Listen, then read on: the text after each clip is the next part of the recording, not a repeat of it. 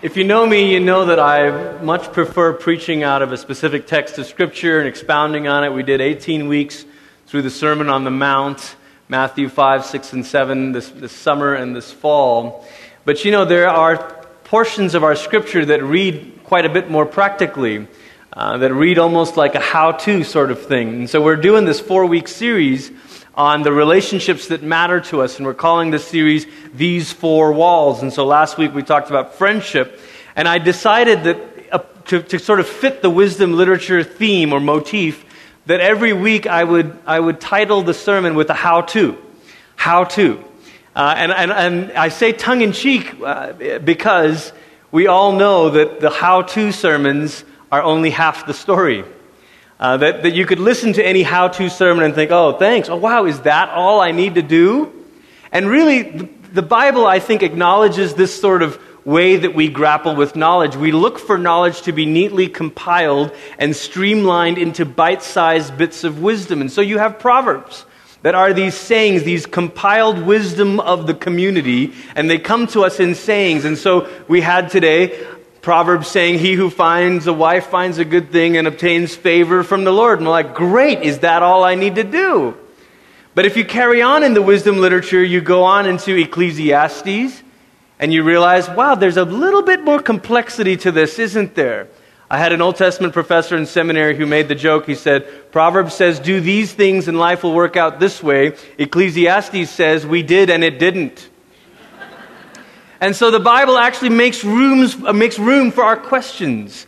And so the way we're going to structure these talks in these few weeks is to spend the first bit of the sermon really practically and saying, okay, here's some things you can do.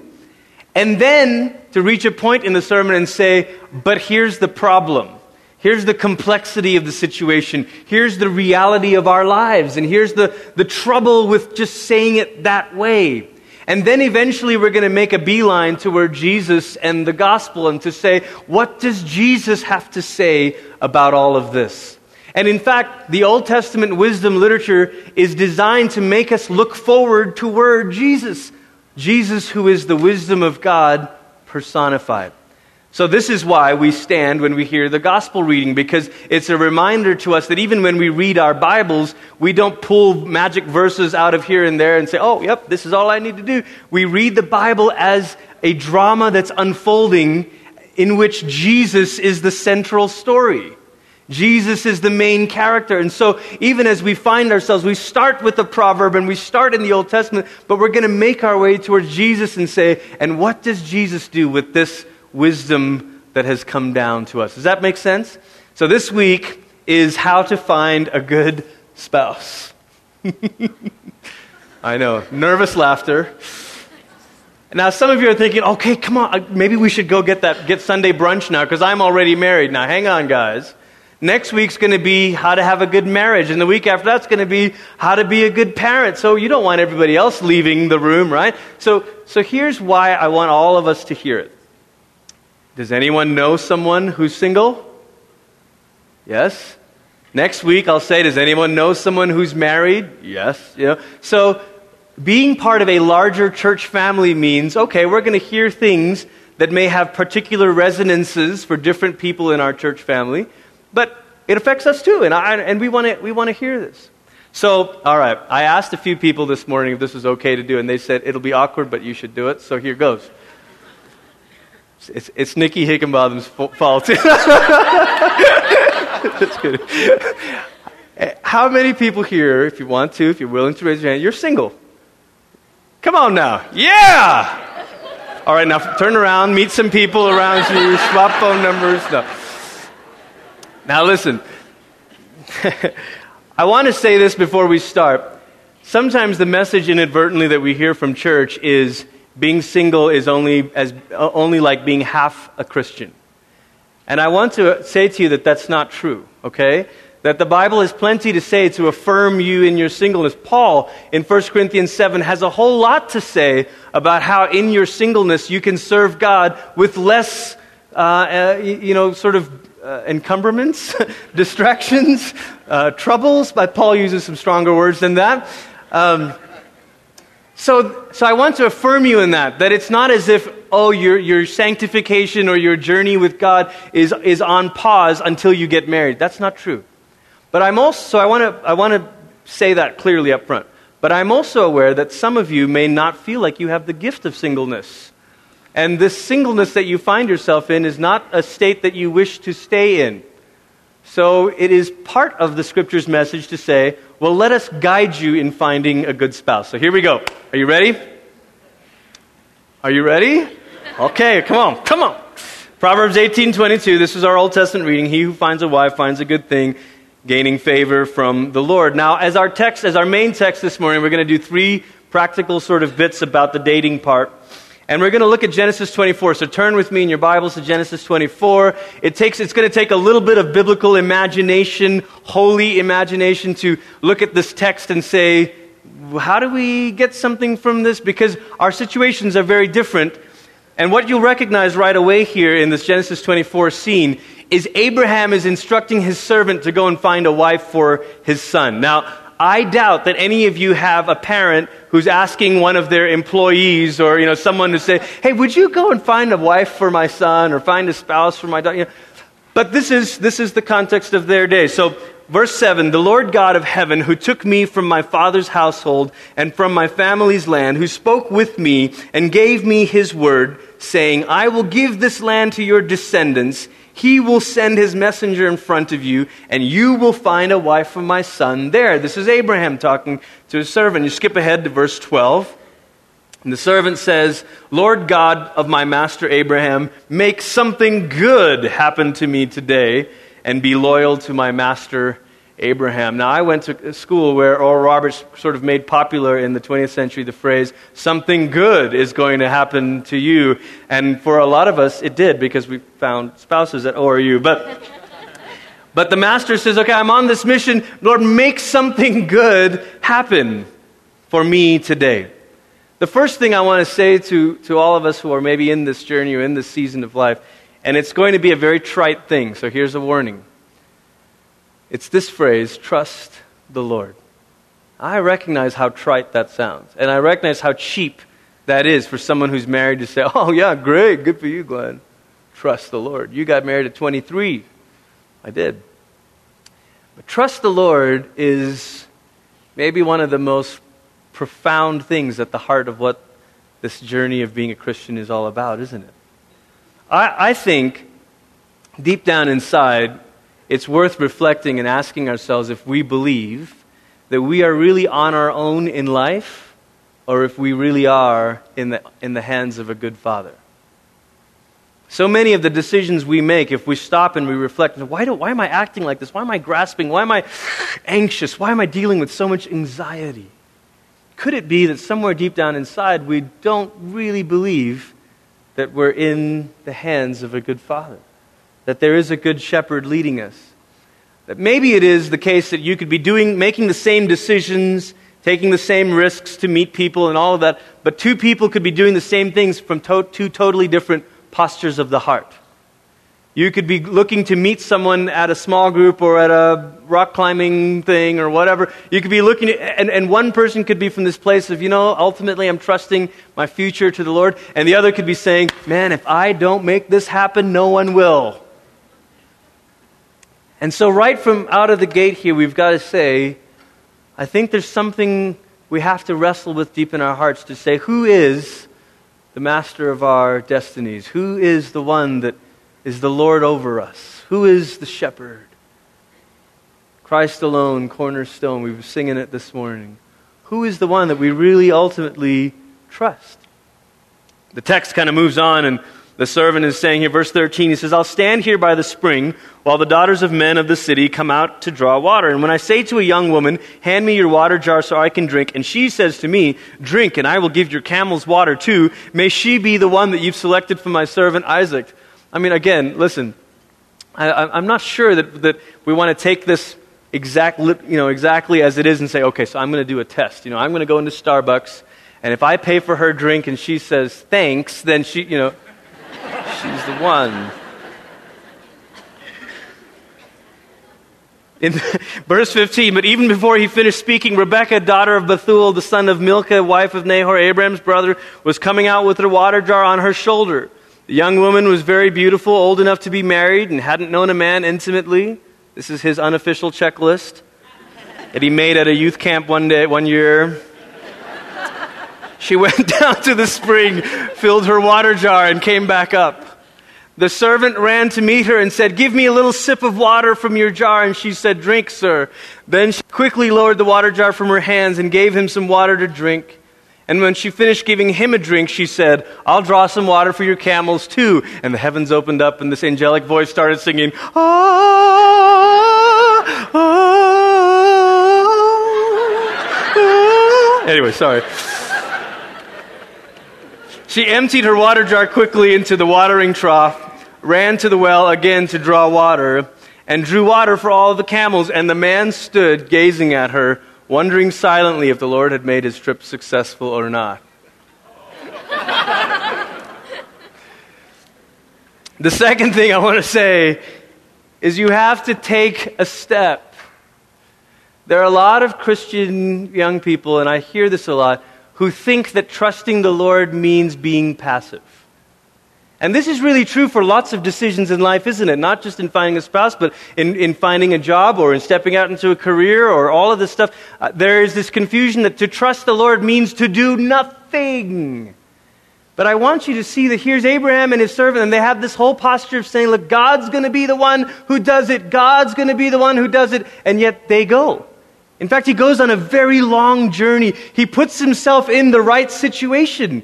He goes to, and for them, in their context, putting himself in the right situation was being in this right land where they could find people from the right family and all that, which had different importance in the Old Testament than it does today. Okay, so allow me to navigate around some of these trickier bits.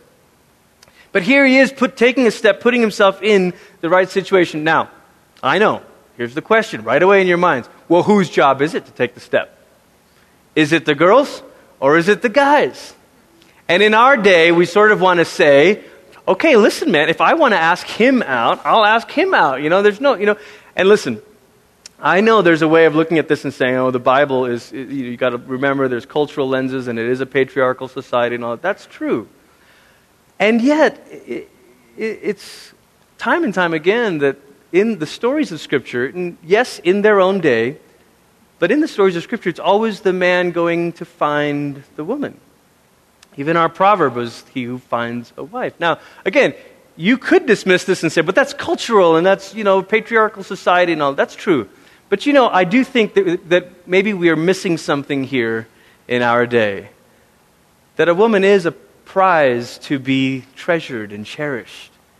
And that maybe there's something here that all of you as women, sorry, I can't say us, that all of you as women can recover in saying, I want to recognize that I am worth seeking out, that I am worth being pursued, that I am worth being treasured and cherished. I am worth someone going on a long journey to find. And maybe there's something of this, however you tackle this text culturally and contextually, maybe there's something in here worth recovering of saying a woman should see herself as the prize. And it is good for a guy to learn to take the strength of initiation and to take the risk on himself.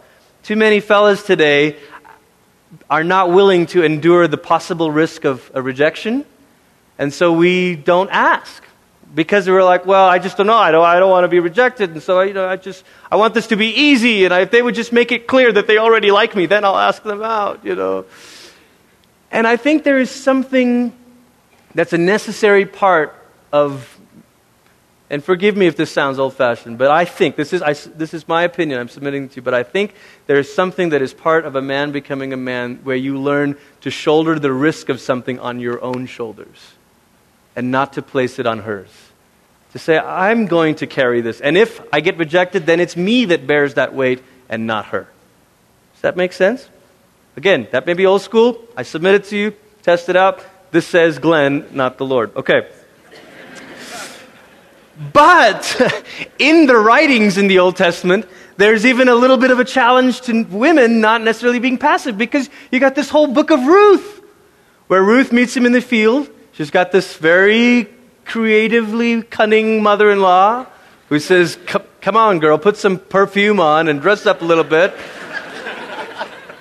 It's true. And she goes and she finds him and she lays herself at his feet, which may or may not be a euphemism for something else. I'm just saying there's all kinds of hidden stuff in this story. And there's a woman that's sort of saying, I'm here. So there is, even within the Bible itself, there is this dialogue which says, yes, you can come and seek the woman out, but women, you don't have to just sort of sit there. So anyway, I know. Okay, all right. Take a step. Now I want to say one quick little aside here about steps. Because some of you have taken a step and you've gone out, you've done a few, you've had coffee a couple times, you've had dinner, you've got, there's a movie and all this thing. There's something about steps. Steps, not quite these. These don't really work for my illustration because they're really deep steps. But most steps are not ideal for staying on. Most steps are not ideal for staying on because there's not a lot of depth. So steps are meant to either go up or down. And there are a lot of times that we find in relationships where we're sort of been hanging out on one step for a long time. Do you know what that creates in a relationship? It creates insecurity. Just as a step is sort of this precarious kind of place, and you're like, so are we moving toward marriage, or are we just kind of hanging out? And I think at each progression of a relationship, there's got to be this, okay, let's take a step. Now let's take the next step. Now, to be clear, I don't mean this the way our culture means this often, which is take the next step as in physically, or like, let's take the next step. We've been holding hands and now let's, or whatever. I don't mean that. Neither do I mean it as in, let's take the next step. Let's move in together, test this. I don't mean that. I just mean in every stage of getting to know another person, there has to be this escalating of commitment. And honestly, commitment precedes intimacy. So you let commitment kind of lead the way. When I first was, kind of hanging out with Holly in college, and we were in groups and stuff, there was this one moment where I said, very risky, I said, I really like you, and I really enjoy spending time with you. And then I said, but I don't know where this is going yet, but I would like to keep hanging out with you. That was enough to say, all right, let's take the next step. But if you hang out on a step too long, it gets precarious. And you've all been in relationships that are endlessly ambiguous. You're like, I don't know what we are, but we sort of go out once a week. And it's okay to say, okay, so what is this? And let commitment lead the intimacy part of it until you finally get to the commitment of marriage. Okay. Genesis, move on in the text, verse 22. As soon as the camels had finished drinking, the man took out a gold ring weighing half a shekel, not sure how much that is, but it's got to be precious, and 2 gold bracelets for her arms weighing 10 shekels. And he said, please tell me whose daughter you are. Is there room in your father's house for us to spend the night? This is the beginning of the betrothal process, and he begins to have this conversation with her dad, and in their culture, that was how the process kind of took the next step. So number 3 here is to make the leap. Now, this is for those of you that have been dating someone for a little while and you're saying, okay, I think this is right. We're going to get married. I feel pretty good about this. We've met each other's families. We've all this stuff, And you're just waiting for God to speak.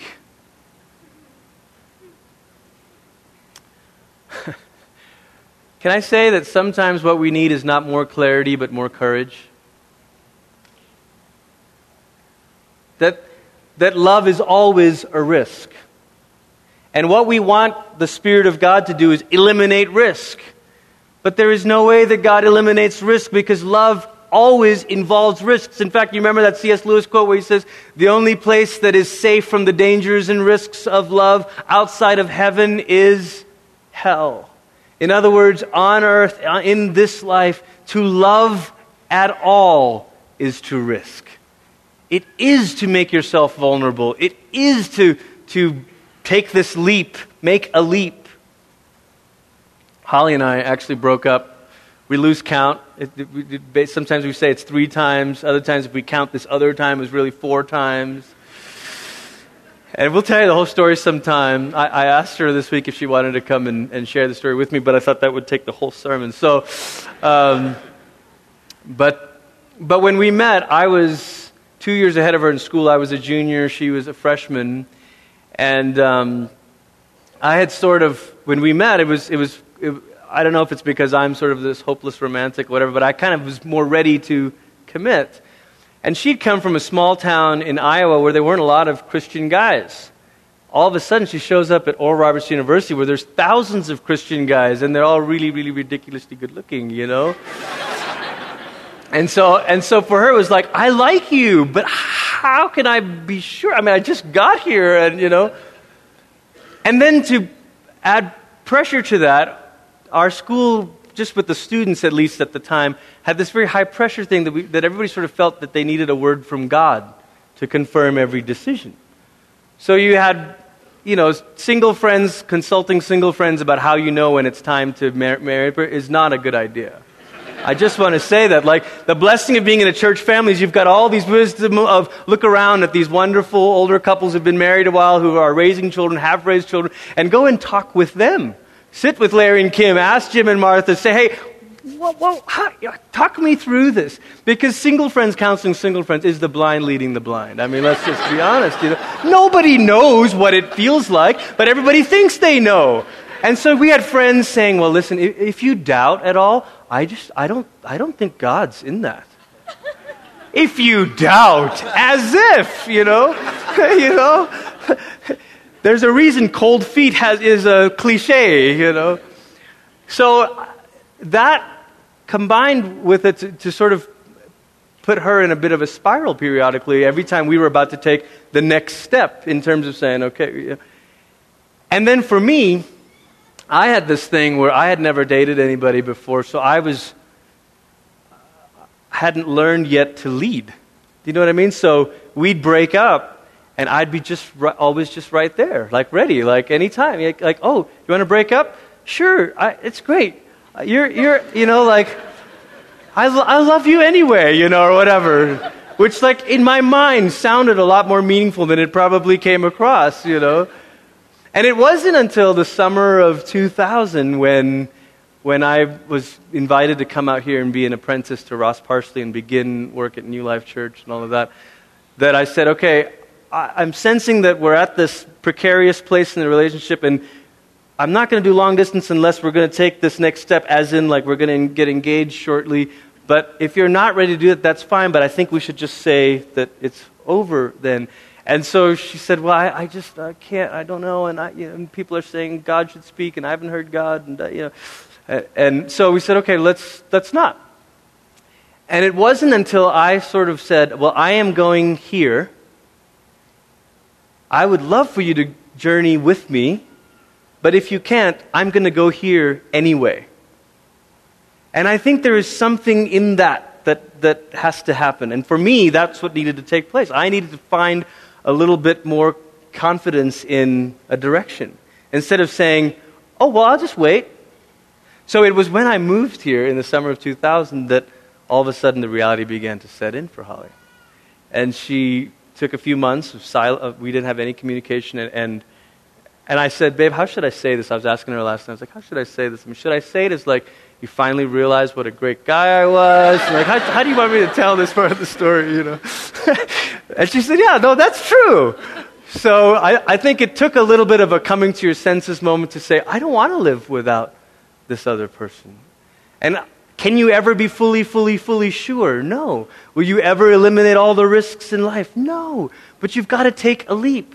I've talked to some of you in here about this illustration of the marathon race. Most people who run a marathon have never run a marathon prior to the race day. Do you know what I'm saying? It's not like the week before the marathon you go out and run 26.2 and then you say, okay, now I know I can do it.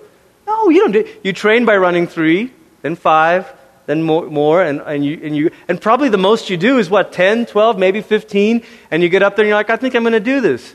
and then you run the long one. Marriage is this marathon that for most of us, you've never really run before. And so how do you know it? Is you test it with these next steps in the relationship. And you say, okay, yep, I'll run 5, I'll run 10, and then you eventually say, well, I'm going to make the leap now. So you're listening to this and you say, okay, Glenn, that's how to. That's great. Thanks. That's cute. Very clever. Trust the Lord, take a step, make the leap. Woo, lovely. So simple. And you're saying, look, it's not really been like that for me. That hasn't been my experience. Or I did that, and it ended in a bad marriage, and she cheated on me, or he cheated on me, and we're not together anymore, and the marriage has ended. And there's more complexity to this than what you're saying. You're right. There absolutely is. And some of you are saying, I've done all these things, I've been doing, and it just doesn't work. Or maybe if we get gut level honest, you say, I'm hearing you say this, but there's one difference between Rebekah, whom Abraham's servant finds, and me. I'm not this perfect person. I've had this, I've done this, I've been through this, I've had these relationships, I've struggled with these problems. So, cute story in Genesis about finding this perfect woman at the well, but I'm not that person. It's for that reason I wanted our gospel text to be Jesus meeting another woman at a well. See, throughout the scripture, meetings at a well are very symbolic moments. They signify divine encounters. There's Hagar who encounters God at the well. They also signify clash of cultures. But they also signify most often this change of destiny, this destiny moment for a man and for a woman. We read one story of it in Genesis 24, but there's more. So when you get to John's gospel and you get to this moment where Jesus meets a woman at the well, the reader or the listener is primed to be saying, wait, what? Is this going to be a divine encounter? Is this going to be a clash of cultures because she's Samaritan and he's Jewish? Or is this going to be a romantic thing? What is this going to be about? And actually you see bits of all three in there, don't you?